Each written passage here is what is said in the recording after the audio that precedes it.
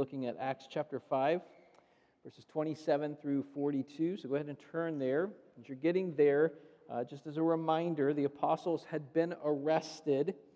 They'd been put into the public jail, but then that night an angel came and opened the doors to the jail and brought the apostles out, saying to them, "Go and stand in the temple and speak to the people all the words of this life." And so they go back to the temple, and the same place that they were arrested, they begin to preach again the truths about Jesus, the very thing that got them arrested in the first place. And as this is happening, the religious leaders, not knowing that the angel had come, not knowing that they had been let out, they send for the apostles. But when the prison doors are open, which had been locked, they find that they're gone. And so they go back, they tell the leaders, and then someone comes and says, "Hey, these guys are teaching again in the temple." And so where we left off last week is these religious leaders send the captain of the officers to bring them back. They do this without force because they feared the people, but they bring them back, and that brings us to verse 27 where we're going to be today. So if you're able to stand, go ahead and stand and follow along as I read Acts 5, verses 27 through 42. "And when they had brought them, they set them before the council, and the high priest questioned them, saying, 'We strictly charged you not to teach in this name, yet here you have filled Jerusalem with your teaching. And you intend to bring this man's blood upon us.' But Peter and the apostles answered, 'We must obey God rather than men. The God of our fathers raised Jesus, whom you killed by hanging him on a tree. God exalted him at his right hand as a leader and Savior to give repentance to Israel and forgiveness of sins. And we are witnesses to these things. And so is the Holy Spirit, whom God has given to those who obey him.' When they heard this, they were enraged and wanted to kill them. But a Pharisee in the council named Gamaliel, a teacher of the law held in honor by all the people, stood up and gave orders to put the men outside for a little while. And he said to them, 'Men of Israel, take care what you are about to do with these men.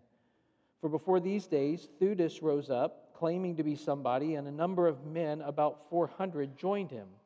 He was killed, and all who followed him were dispersed and came to nothing.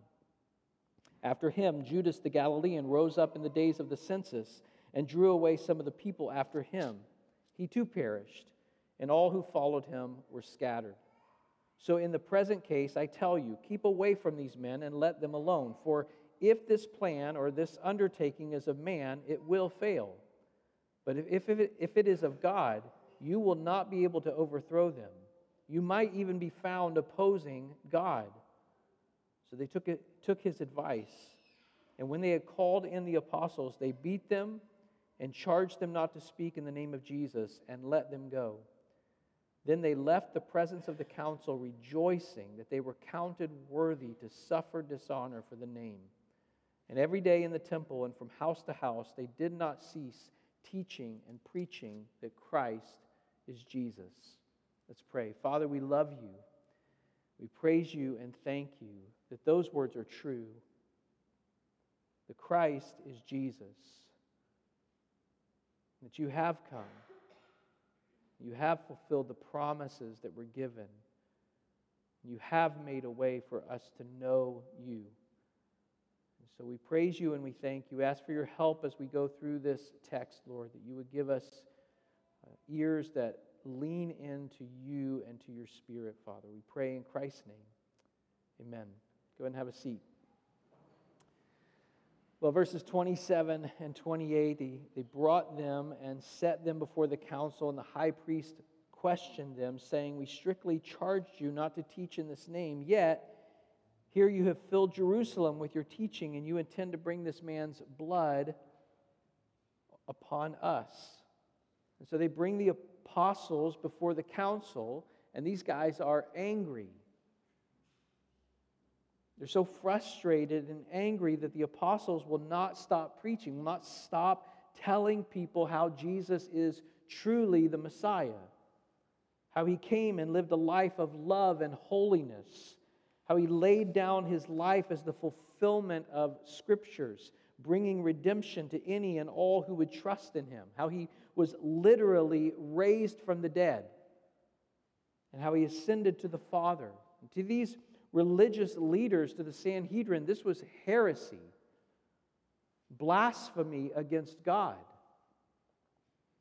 Now, all Jewish people knew that there were right channels of worship and wrong channels of worship. These disciples of Jesus were neglecting the laws. It was through the temple that God worked and met with people. That's what the Jewish people knew. It was there at the temple that he brought forgiveness and salvation. And now these apostles of Jesus are not only saying that forgiveness and salvation come through Jesus, not the temple,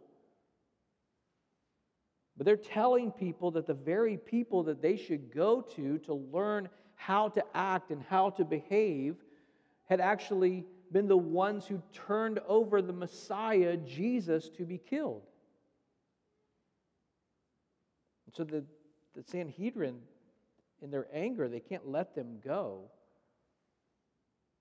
And here are the apostles now standing where Jesus had stood before the religious leaders during his trial. In Luke 22, verse 66, when day came, the assembly of the elders of the people gathered together, both chief priests and scribes, and they led him away to their council, this same place. And here the Sanhedrin to the apostles tell them, we told you, we strictly charged you to stop speaking about Jesus, but you have filled Jerusalem with this teaching. I love that. You have now filled Jerusalem with this teaching. It's incredible. That's their aim. That's their desire, to spread the good news of Jesus to everyone. Jesus had told them, you will be my witnesses in Jerusalem, in Judea and Samaria, and to the ends of the earth. And they're joyfully fulfilling that call. Verse 29. But Peter and the apostles answered, we must obey God rather than men. Now, this is obviously a statement and even a question that weighs on us still today. We must obey God rather than men. Here in Acts 5, that obedience is clear. They're being commanded not to obey the clear command of Jesus, go and preach the gospel. And so there's a clear conflict between the commands of God and the commands of men. And there are those that happen today. You get brothers and sisters in Christ living in places where it's illegal to be a Christian, or especially to convert others to Christianity. What are they to do? Are they to just quietly serve the Lord privately in their homes and never tell a person about the hope that they have in Jesus? Of course not. As difficult as that must be, they're called, commanded to share the gospel, the good news of Jesus, and like these apostles, they delight in doing it. That's such an important thing for us to notice from this text. There is joy in these disciples. There's joy in them serving the Lord. That becomes evident in the text today. They're not reluctantly obeying. They're joyful. They're glad to be telling others about the greatness and glory of Jesus. For the apostles, obeying men meant no, or if they did obey men, it would mean no longer preaching about Jesus, no longer preaching the gospel, no longer telling people that Jesus died and was raised, no longer pointing to him as the fulfillment of the promises to God. Now, Peter doesn't deny that they have disobeyed the order that the Sanhedrin had imposed. He doesn't deny that. They had. He's saying we have one king. And all other authorities submit to our king, Jesus. We must obey him. We must obey God rather than men. Verse 30. The God of our fathers raised Jesus, whom you killed by hanging him on a tree. Now, this is such a good way for Peter to word this. The God of our fathers, the God of our ancestors. In other words, Peter begins here by saying to the Sanhedrin that they're not talking about a different God.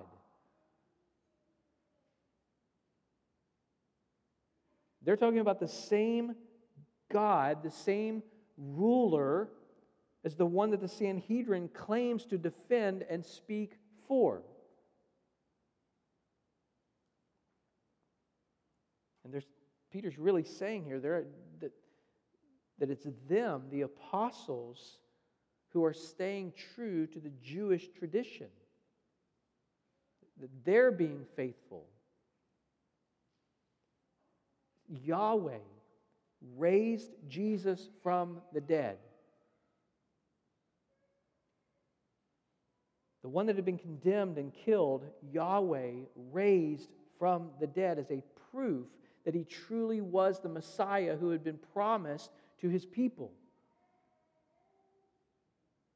Verse 31 continues, God exalted him at his right hand as leader and Savior to give repentance to Israel and forgiveness of sins. This is incredible. Peter and the apostles are clearly articulating the truth about Jesus and the reason that they must continue to speak about him. God raised Jesus from the dead and then exalted him to his right hand as leader and Savior.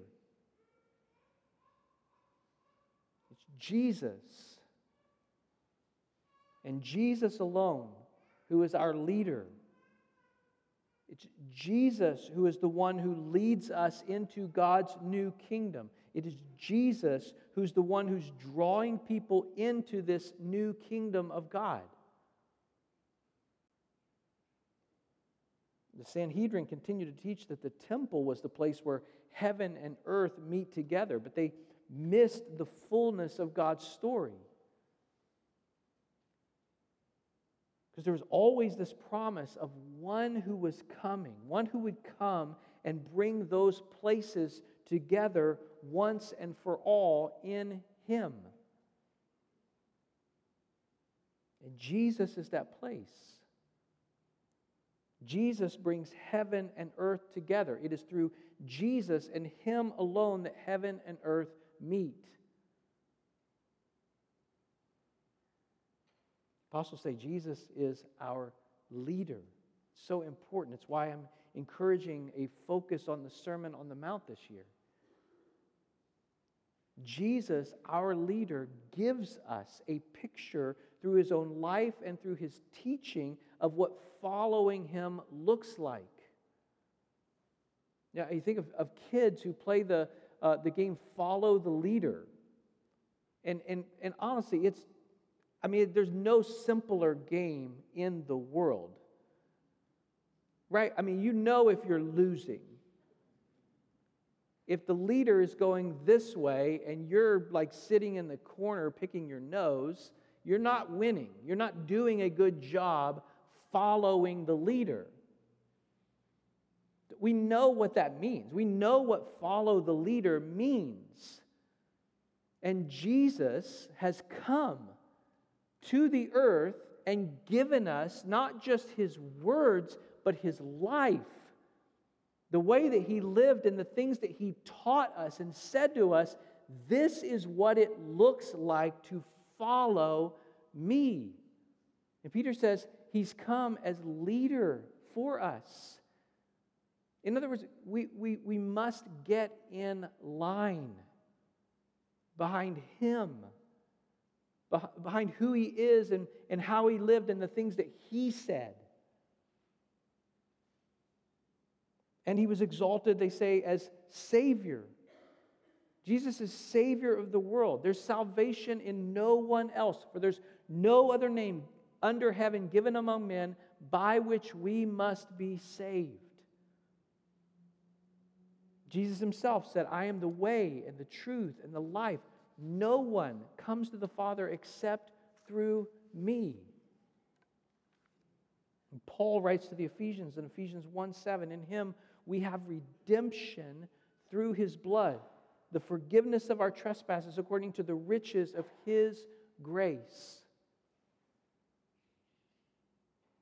Jesus, by his death and resurrection, has broken down the wall of hostility between God and man and between man and man.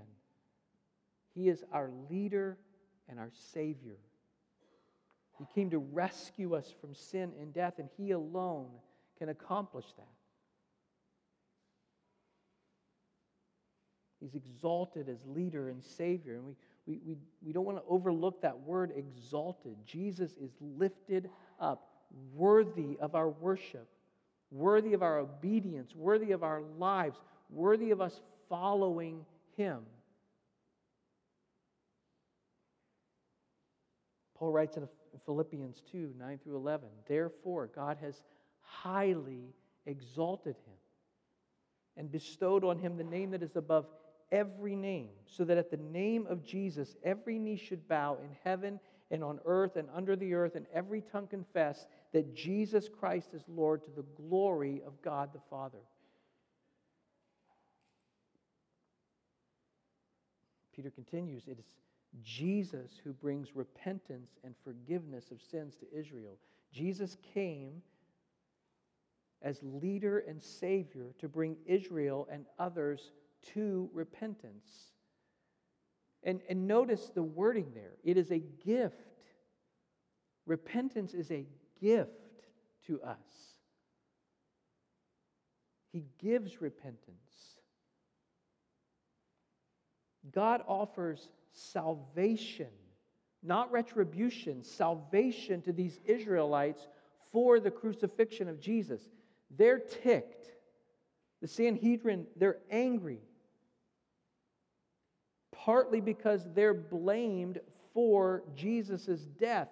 But Peter is clear. What God is offering to them is repentance and forgiveness of sins. It goes on in verse 32. And we're witnesses to these things, and so is the Holy Spirit whom God has given to those who obey Him. Again, Peter says that they know these things to be true because they're eyewitnesses. They've seen.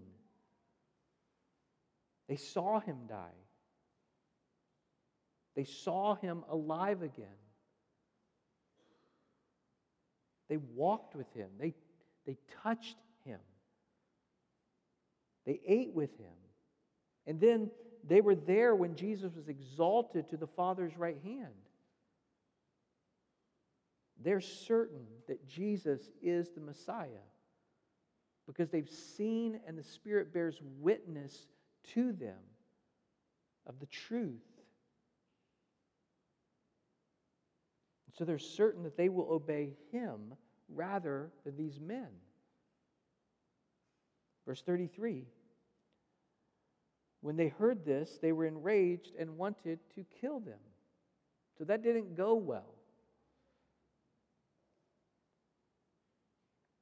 It didn't calm the religious leaders down. They want to kill the apostles, and truly they could have.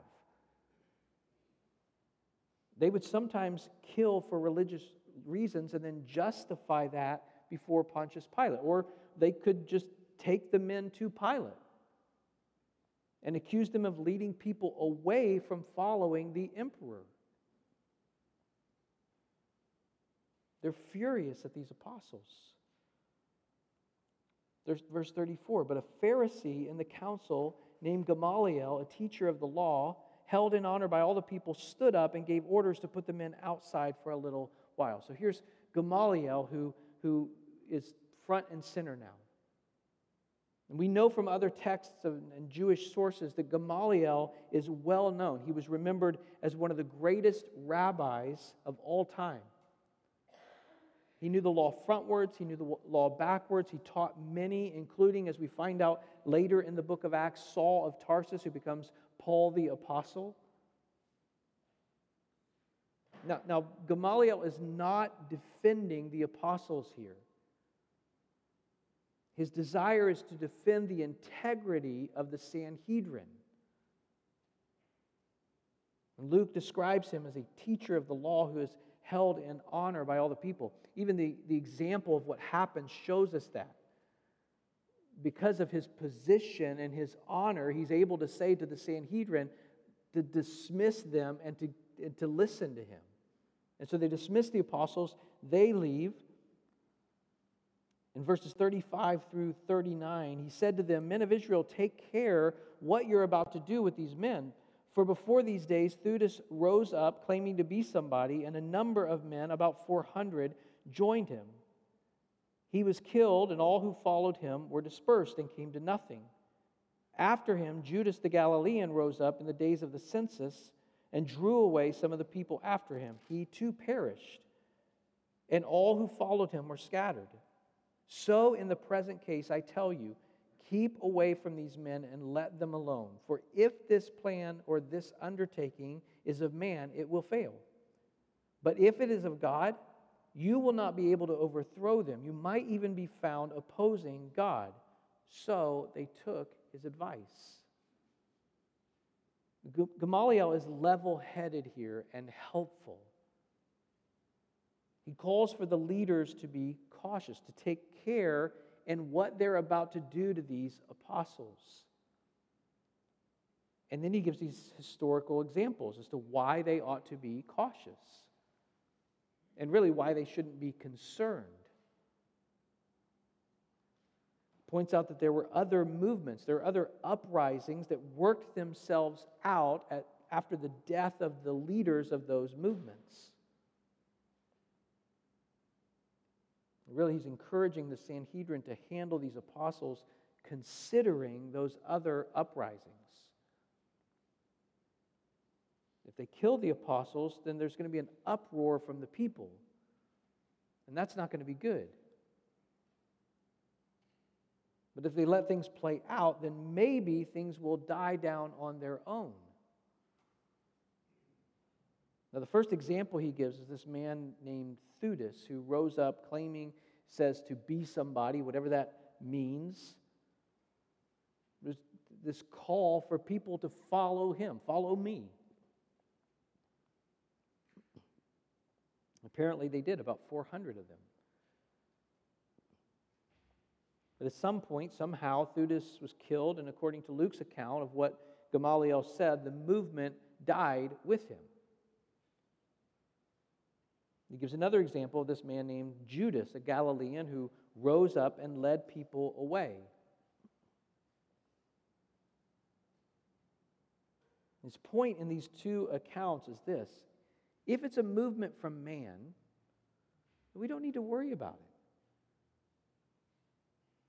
It's going to fail. Eventually, it's going to fail.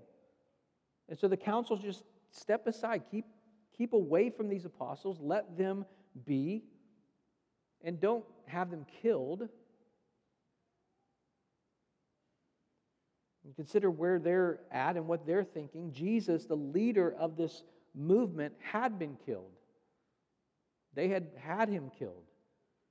They don't believe he's alive again. They don't believe he was raised from the dead. And so they should just wait and see what happens. Let it play out. But notice what else he says. Maybe it is from men. If it is, it's going to fail. But maybe it's actually from God. And if it is from God, then the Sanhedrin, as powerful as they might be, are opposing God, and they will not succeed. So he's saying, leave this matter in God's hands. Now again, I don't think Gamaliel is being pro-Christian here. He's being pragmatic. He certainly has a negative view of the apostles, which is why he uses negative examples in his appeal, but he's seeking to protect the integrity of the Sanhedrin. Then it continues,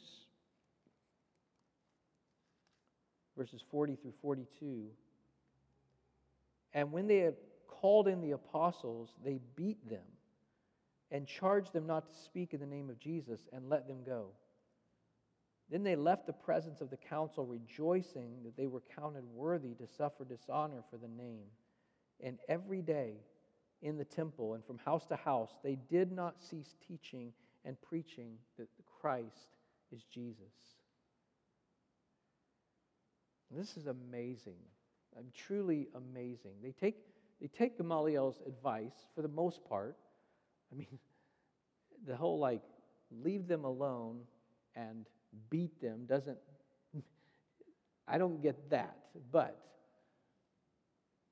they don't kill them. They beat them. Whether that means they were flogged, which would be a horrible means of torture, or beat them with rods, that's debated with scholars. Whichever it is, it was terrible. But what do the apostles do in response to that? How did they respond to this beating? And honestly, we should let this sink in. The Sanhedrin beat them and charged them not to speak about Jesus anymore. And the apostles leave rejoicing that they were counted worthy to suffer dishonor for the name. Rejoicing that they were counted worthy, considered worthy to suffer dishonor for the name of Jesus. It's amazing. Scott McKnight writes, they adored that they were counted worthy of suffering disgrace for Jesus. They react to the punishment with joy. They are full of joy. Why? Because they were happy to be identified with Jesus. In Luke 6, 22 and 23, Jesus says, blessed are you, happy are you, when people hate you and when they exclude you and revile you and spurn your name as evil on account of the Son of Man. Rejoice in that day and leap for joy, for behold, your reward is great in heaven. In the Sermon on the Mount, Jesus says in Matthew 5, 11 and 12, blessed or happy are you when others revile you and persecute you and utter all kinds of evil against you falsely on my account. Rejoice and be glad, for your reward is great in heaven, for so they persecuted the prophets who were before you. The apostles rejoice because they believe that Jesus wasn't lying to them, that they have reward in heaven. They rejoice that they're being identified with Jesus, their leader and Savior. And later, Peter would write in his first letter, but rejoice insofar as you share Christ's sufferings, that you may also rejoice and be glad when his glory is revealed.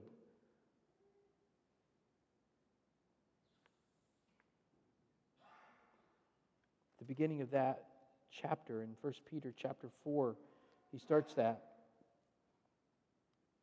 He says in the midst of that, since therefore Christ suffered in the flesh, arm yourselves with the same way of thinking. Gird yourselves. Arm yourselves. What's the weapon that we take into this world? The same mindset of Christ. The mindset of these apostles who rejoice, who are happy to be identified with Jesus, no matter what that means. They're beaten for teaching about Jesus, and they rejoice because they've been identified with Him, but also they keep teaching about Him. They keep bringing this good news that brought them suffering from house to house and person to person. Every day in the temple and from house to house, they did not cease teaching and preaching that the Christ is Jesus. He's come. It's beautiful. What a joyful display of faith in Jesus. That Jesus really is as sweet and wonderful and beautiful as He claimed to be, as worthy, as worth it. What a joyful display of belief in that. To be identified with Jesus. We have this means together of displaying our faith in Jesus each week. And it's nothing like this. I mean, we have this gift, this blessing of partaking together in the Lord's Supper that we're told is an identification with Jesus. That we're identifying ourselves with our leader and Savior, Jesus. I know I repeat this a lot. I never, ever want it to be something that I take for granted or something that just becomes words without meaning. But I also want to keep saying it so that hopefully we don't become numb to it. But Paul, in writing about the Lord's Supper, said that as often as we eat the bread and drink the cup, we proclaim the Lord's death until He comes. That we're literally doing that. And you think about the blessing of that. Jesus said to remember that His body was broken. Each and every time we take the bread, to remember that His body suffered more than we will ever suffer so that we might be His.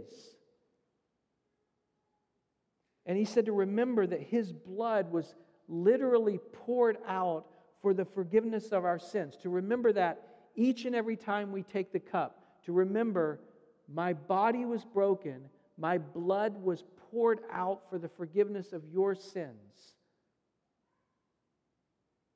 And Paul taught that we proclaim to each other our belief in that.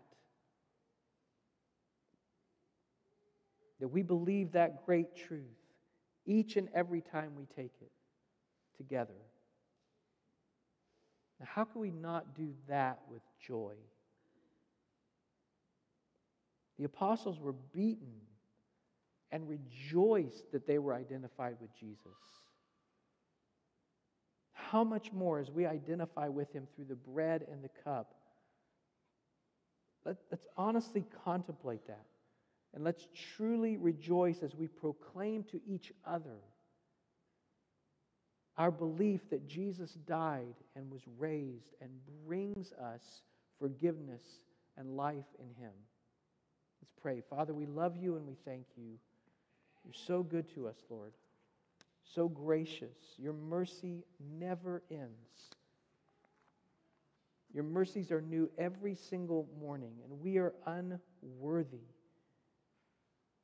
And we want to be people who rejoice. We want to be people who are truly happy to be identified with Jesus in any and every circumstance. So help us, Lord. Help us as we come to You, our leader and Savior, to truly follow You, trusting that You are the way, the truth, and the life, that Your ways are the right ways, that Your truth is the truth,